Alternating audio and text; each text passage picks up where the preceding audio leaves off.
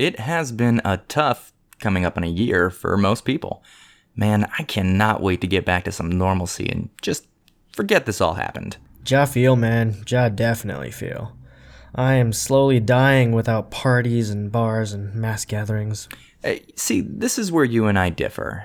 I miss hanging out with some of my friends, but I am perfectly fine with no more big parties or bars. I'm just gonna forget you spoke such blasphemous vile and just move on. No parties or no bars, which is blasphemy. Please, all these words, they injure me so.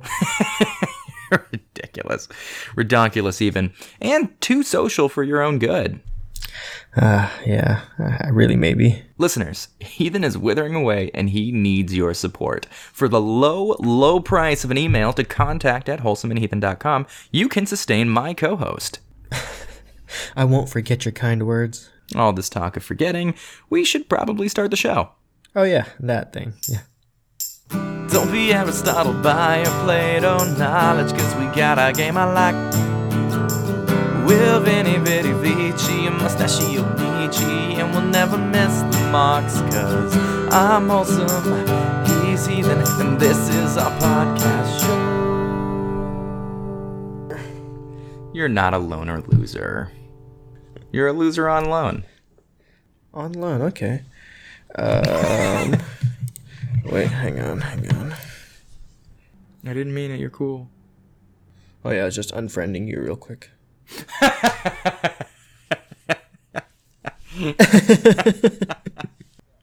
Welcome to the greatest show on earth.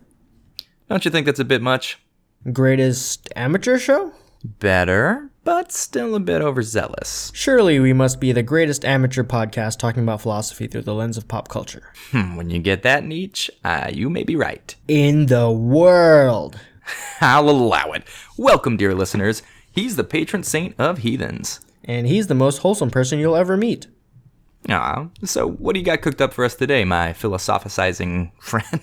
That's not a word. I'll allow it. This one is real good and a crowd pleaser.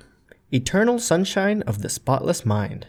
Ooh, so sad, but so beautiful. That movie is definitely a crowd favorite. Jim Carrey is usually goofy, but he proves in this that he can be a lot more serious. Yeah, like in The Mask. Not quite the sentiment I was going for, but sure. I was thinking more like The Truman Show. Oh yeah, and How the Grinch Stole Christmas. You know, who am I to tell you what's serious and what's not? Sure, The Grinch can be serious. But this movie delves into something that we've all wished for at some point. At an especially heartbreaking moment in our lives, when we're devastated by something falling apart, often a relationship, we say to ourselves, I wish that never happened, or I wish I could just forget. Heartbreaking and devastating are the perfect descriptors for it. Who hasn't wished for something to be different? So, the movie starts with Jim Carrey playing the role of our protagonist, Joel, and he wakes up and looks clearly like a man who is not pleased at having to live the day. Yeah, no, that's a rough start. Just looking at him and how he carries himself, his apartment and everything, we get the sense that Joel is not living a particularly fulfilling existence. He schleps to the station and awaits his train to work. Then, suddenly, surprising even himself, Joel sprints across the station and jumps onto a train going somewhere entirely different. He decides on a whim to play hooky and go to the beach instead. A beautiful sunny day off at the beach. That'll revitalize a sorrowful spirit. It's not quite the beach day most people imagine, however. He goes out to the beach on a freezing, overcast, rainy New York morning in February. Maybe not postcard perfect, but going to an overcast beach during a storm can be pretty therapeutic. I've done that before.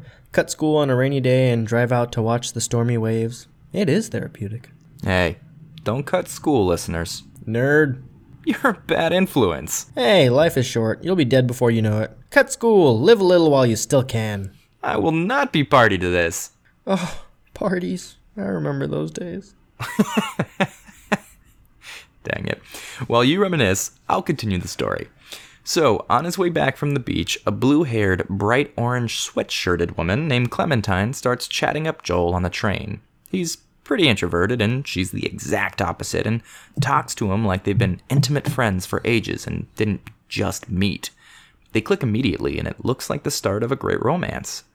Then the story unfolds through skipping back and forth along the timeline, but what we learn, what the main premise of Eternal Sunshine of the Spotless Mind is that Joel and Clementine used to be together, but they broke up and were so distraught that each decided to erase their memories of the other. Dr. Howard invented this machine that can map out how certain memories interact and where they exist in the brain, and then can target specific memories to be deleted.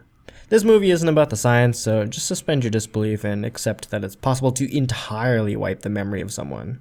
And that's what we're going to be talking about today. Should memories be deleted? Not just willy-nilly, but in order to move on or be happier after some particularly difficult time. What would that entail? What would that mean? Don't you say something about having a bad memory? Ah, yes. Yes, one of Heathen's keys to happiness is my absolutely atrocious memory. That cannot be a healthy way to live. Hey, I don't really have a choice in the matter.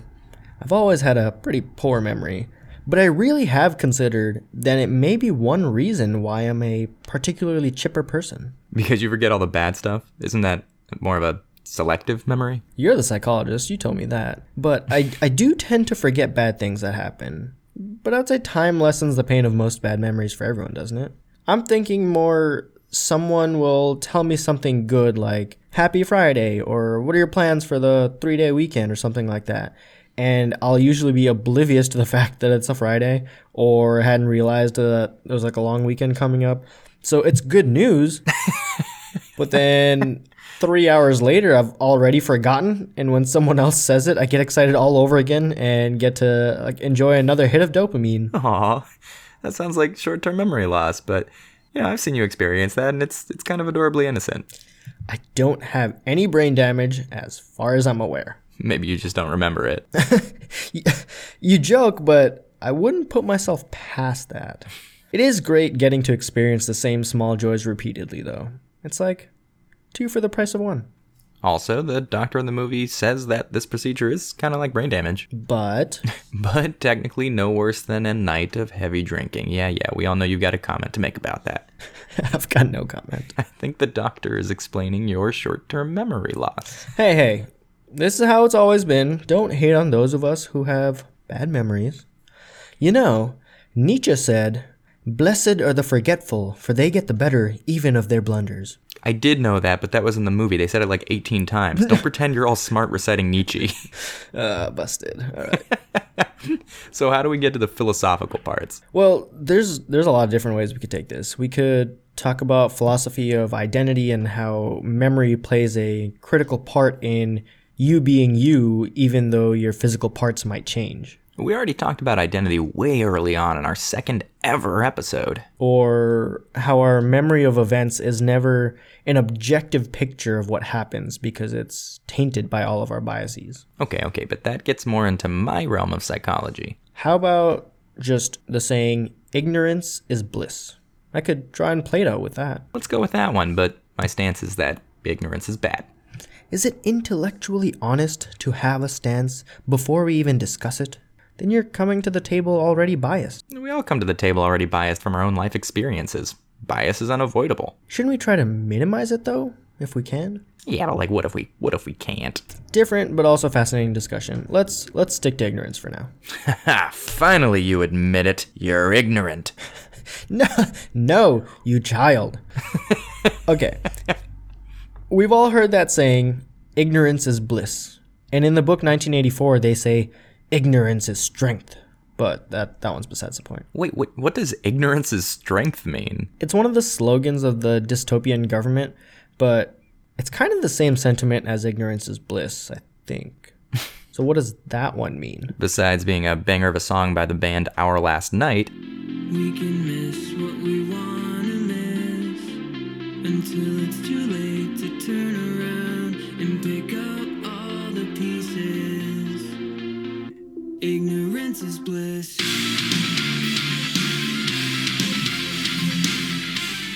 Ignorance is bliss means if you're not aware of something, you get to not worry about it. Once you learn about something, good or bad, you're then burdened by it. Like learning that people who are drowning oftentimes die in pools next to dozens of people because Unlike in the movies, drowning people don't splash around like crazy and others don't even realize what's happening. Well, yeah, except I didn't know about that and now I'm upset.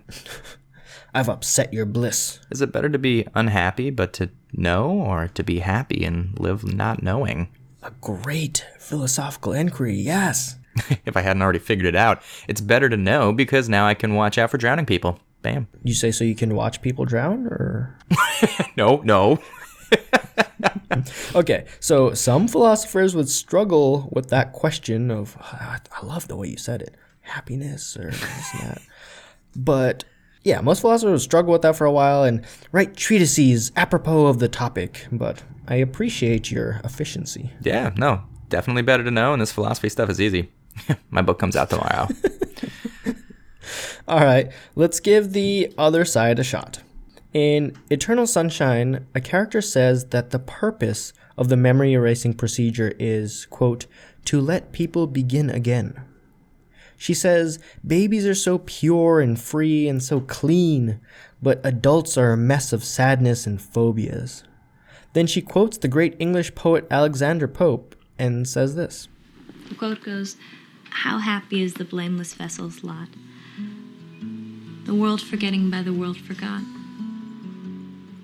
Eternal sunshine of a spotless mind, each prayer accepted and each wish resigned. I want to be a great, big, huge elephant. Hey, we got the title. Eternal Sunshine of the Spotless Mind. Eternal happiness and bliss of the unburdened mind. After a bad breakup, I definitely see how someone could want that, to just forget so they're not depressed by the loss. That makes total sense as a desire, but it's neither healthy nor an effective way to go about things. So, the woman who quotes the poem, Mary, actually underwent the same memory-erasing treatment after hooking up with her married boss. But then she falls into the same cycle of being attracted to him and wanting to start something. She didn't even know she had attempted it before and that it didn't work out. And even with Joel and Clementine, the main characters, they broke up because they didn't work well. As we see more of the memories, we clearly see that they were not healthy together. So it's sad for them that they're not together, but it also probably is a good thing. But after wiping their memories, they meet and start a relationship again. The romantic interpretation of this movie might be something like love will find a way, or that they're drawn to each other because of true love, or some other phonus balonus. You child. But, dude, repeating the same behavior reminds me of something called transient global amnesia. Have you heard of this? I've heard of amnesia, but I forgot the definition. You dork. Okay, so amnesia is wild. The thought that we could suddenly forget large chunks of memories is scary, but as far as I know, most amnesia is caused by some sort of damage, like a stroke or a seizure or some other damage to the brain. Transient global amnesia is this insane and thankfully super rare thing where someone just abruptly experiences memory loss and loses the ability to create new memories. It's literally like a goldfish where the person will be speaking and mere seconds later will already have forgotten a sentence or two back. It's also very temporary, so over the course of a few days their memory bubble grows larger and larger and they go back to normal and remember everything. The characters in this movie aren't having constant memory loss, though. I bring this up because it gets into another super fascinating concept that we've discussed before, free will. I think free will is an illusion, and you can hear all about that in an older episode, but short summary, I think we're taking certain inputs and outputting our reactions, and given the same stimuli as inputs, we have the same reactions. And there's a video of a woman in the hospital with transient global amnesia who I think demonstrates my point. She's talking to her daughter and immediately forgetting their conversations. But then when her daughter repeats herself, the mom has the same reactions over and over and over again. Frequently, the exact same words. There's a short video on YouTube if you search for It's Tuesday, Transient Global Amnesia. But listen to this version I edited down. Okay, so remember it's August. I'm trying to remember the last date, the last thing I remember. August 24th. My birthday's already passed? Yep. I'm trying to remember the last date I remember. This is creepy. I know. Oh You remember what day of the week it is? No, I don't have a clue. August. It's Tuesday. It's Tuesday. Is it after my birthday? Yes. It's Tuesday. I'm trying to remember the last date I remember. And it's already past my birthday, though? Yep. This is so creepy. I'm trying to remember the last date, the last thing I remember. Mm-hmm. It's already after my birthday? Yep. Darn. I'm trying to remember the last thing that I remember. Mm-hmm. August 24th. And this is my birthday? You didn't miss it. You were there. Oh, so creepy. Every 2 minutes. We're doing a loop. That's the same thing again? Yes, we do. We have had the same conversation over and over again every 2 minutes for the last 2.5 hours. 2.5 hours? Yes. Get out of here. I know. Same thing? Same thing. Hours? And that's all from a video that was less than 7 minutes long. Okay, I agree with her. That is creepy. Same input, same output. We are automata. So, even though this movie probably isn't driving at free will, you could take it as an example of perhaps our lack of free will. I don't know if I'd go quite that far. She did frequently repeat the same words, but not always the exact same thing. I'd argue that in the case of our lead characters, we may be looking at something like brain chemistry on attraction, or maybe things like pheromones over consistent and repeated brain processes. But I would just argue that we would react to those same stimuli in a consistent manner, and that whatever avenue you take in response was always what you were going to choose. So why do you even bother? Because I like having the choice to bother. You're a pain in my probably digitally recreated and simulated reality butt. Oh man, yeah, that's a lot to process. Speaking of simulated reality, check out these memory-related ailments that sound like straight-up glitches in the Matrix. As weird as these are, I assure you, they are real. There's this thing called stereognosis, where a person can't identify what an object is through touch alone. Like, if you close your eyes and someone put a cup in front of you, you could feel the cup in all its cupness, so to speak. Most of us can easily figure out what it is. Someone with stereognosis can describe the details of what they're feeling, but absolutely be unable to identify the object as a cup. They kind of show this in Anchorman 2 when he spills a drink and he tries cleaning it up with an orange, and he was blind. He's like, I can't because I'm blind. And it's like, that doesn't have anything to do with blindness, because it doesn't. It's this. So, oh, and there goes Heathen. Okay, he's getting up. I guess he doesn't like Anchorman 2. I guess I'll just keep going. There's also prosopagnosia, which some people think is being bad with faces, but it actually takes it to a whole nother level. You might be thinking about how you used to mix up Alex and Mark when you first started at your job because they kind of look similar. But someone with prosopagnosia actually can't identify faces at all. They can see eyes and noses and lips, but it's a different part of the brain that puts all the components together into the whole, and that part doesn't allow them to see the face as a whole. And it's not just with randos. Those affected usually ID their spouses or significant others by hairstyle or what they wear, because faces cannot be remembered. There's a part of the movie where Joel is walking through a partially erased memory, and he can see and talk to people, but their faces are gone. We still know it's the doctor and Joel himself from the context of what they're wearing, but that's kind of what people with prosopagnosia do. Sorry, I had to refresh my drink, but I heard it all. And it reminds me of the book The Man Who Mistook His Wife for a Hat, where a man mistakes his wife for a hat. Oh, is that what happens? Oliver Sacks, right? He's a brilliant neurologist and studied lots of these bizarre conditions. The Man Who Mistook His Wife for a Hat had a similar thing called visual agnosia. Much easier to say than the other ones. But I wouldn't say those are exactly memory issues. Rather, it's more a neurological issue assembling a whole from the parts. That's fair. It's a bit different, but memories in these conditions both get at our interpretations of reality. And I think it's fair to discuss a little bit about reality in this episode. Less existentially than we normally do, but maybe more in the context about how much of our memory is actually reality. It's like how children for a while could have memories basically forced into them by detectives looking for answers to cases. They would tell the kids it happened so much that the kids eventually created a memory where it did, but forensics would later show it to be impossible. Ooh, that's kind of like if you repeat a lie over and over again, it kind of becomes true. But or just like false memories in general, right? Yeah, basically the idea that assuming there is a true reality and we're in it, our own personal realities can come to conflict with the true reality. Quote unquote true, you know. Expanding on the kids creating fake memories, Eyewitness testimony in general is a very, very flawed part of our justice system. Yes, absolutely. The thing is that most people think of memory like a recording device where you videotape an event and store it in your memory and play it back when you're remembering, but that is not how it works. Instead of storing information as it objectively is, we pick up the meaning behind what's happening or make up our own interpretation of events, and that's what's actually being stored. We remember what makes sense to us instead of what might actually have been. And usually it's close enough that it's fine, but not always. Each of us remembers according to our biases and preconceived beliefs. See, biases everywhere. Gotcha. There are loads of cases where people went to jail based on eyewitness testimony, but once we figured out DNA, the evidence unequivocally proved them innocent. Some of the witnesses might have been lying, but most probably believed their version of events, even though they didn't really happen. How nuts is that? That's actually very troublesome, and it's also nuts to think that we wouldn't really buy this if we hadn't discovered how to test for DNA in forensics. Right? Yeah. And I also love that makes you reconsider your view of the world and existence.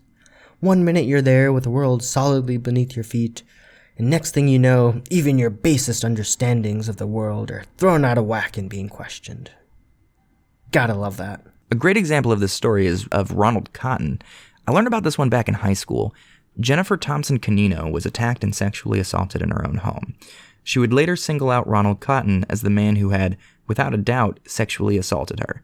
Her eyewitness testimony and strong emotional appeal led to the conviction of Ronald Cotton.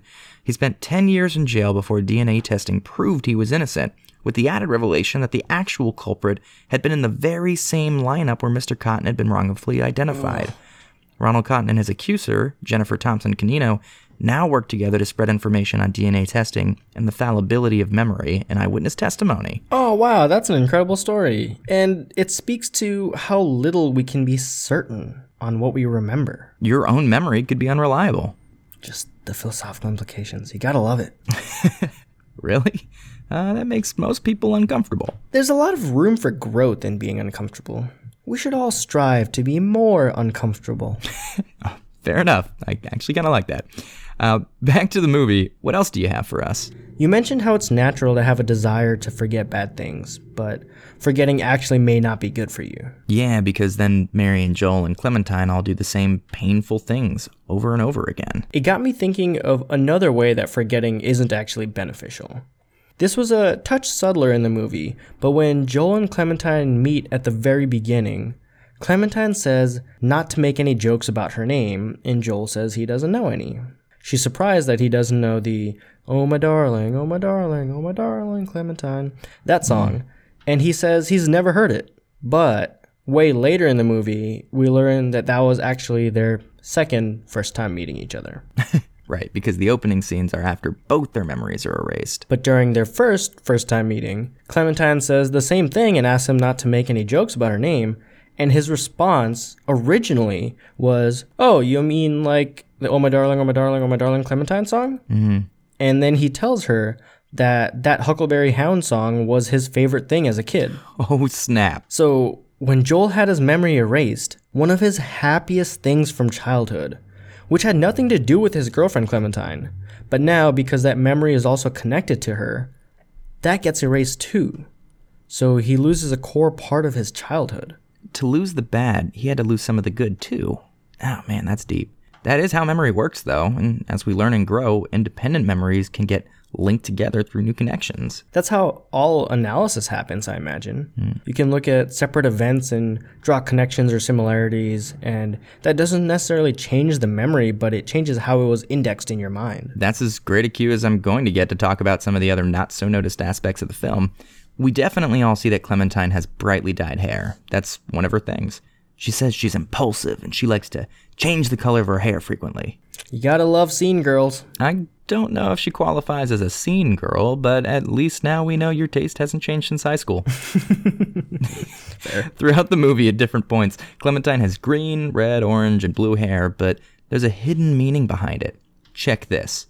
When Clementine and Joel meet... The first time or the second first time? Or hold on. The first time. Okay. Joel's in a relationship, but he's not happy and his life is very blah, and I picture gray overtones and melancholy notes as a descriptor of his life. He's not happy. But then he meets Clementine, and that changes everything. Her hair is green like springtime. A fresh start. A renewal. Precisely, mon frond. That sounded more French than German. Man, I don't know languages. If we follow the real chronology of their relationship, her next hair color is red, as in the summer of their love. Red is love. Red is passion. It's the height of their relationship. And every memory where she has red hair is a great and tender memory. It's their honeymoon phase. And during the erasing process, Joel realizes he doesn't want to lose the memory of her after re-experiencing a red hair memory. He had forgotten all the good times. Next, her hair is orange, which is autumn, and signifies the decline of their relationship, or the fall. All these memories are them snapping at one another, bickering and fighting. And orange is kind of a faded red. Their feelings are fading. Right, yeah, and finally, after they break up, Clementine's hair is blue. Maybe because they're both blue and sad, but also because winter is death. It's the death of their relationship, and they've literally erased one another. But then winter is also just the time before spring, and it's all cyclical. Which makes sense, because when Joel and Clementine meet for the second time, her hair is still blue, but, and I might be imagining this part, there seems to almost be a hint or undertone of green going on. It's like the circle of life, but way grosser because it's about love. Sounds like that was in a different language. You don't even know how to say love. Your disgust at the most wholesome thing in the world never fails to amuse me. Well, that about wraps up this episode. I hope you took away something useful, dear listener. I just keep thinking of that one song where he's like, L-O-V-E is a word I never learned to pronounce. 303, that's where you go with, yeah, and this is like a deep episode, and then you're like, but also 303. Yeah. Oh, man. I hope you enjoyed our voices for a short while. I always enjoy the thought of you listening to us. Sounds creepy when you say it like that, but whatever. Thanks for listening, listeners. Please keep doing so, no matter what weird thing he says. See you next time.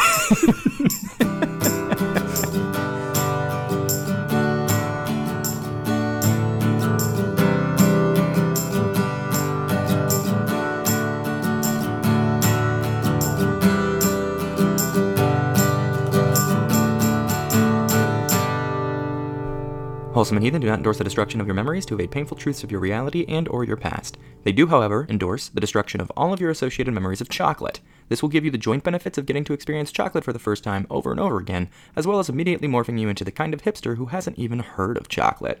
If we don't make you as insufferable as us, are we really doing our jobs? Tell us what popular thing you'd erase so you feel cool and not mainstream at wholesomeandheathen.com.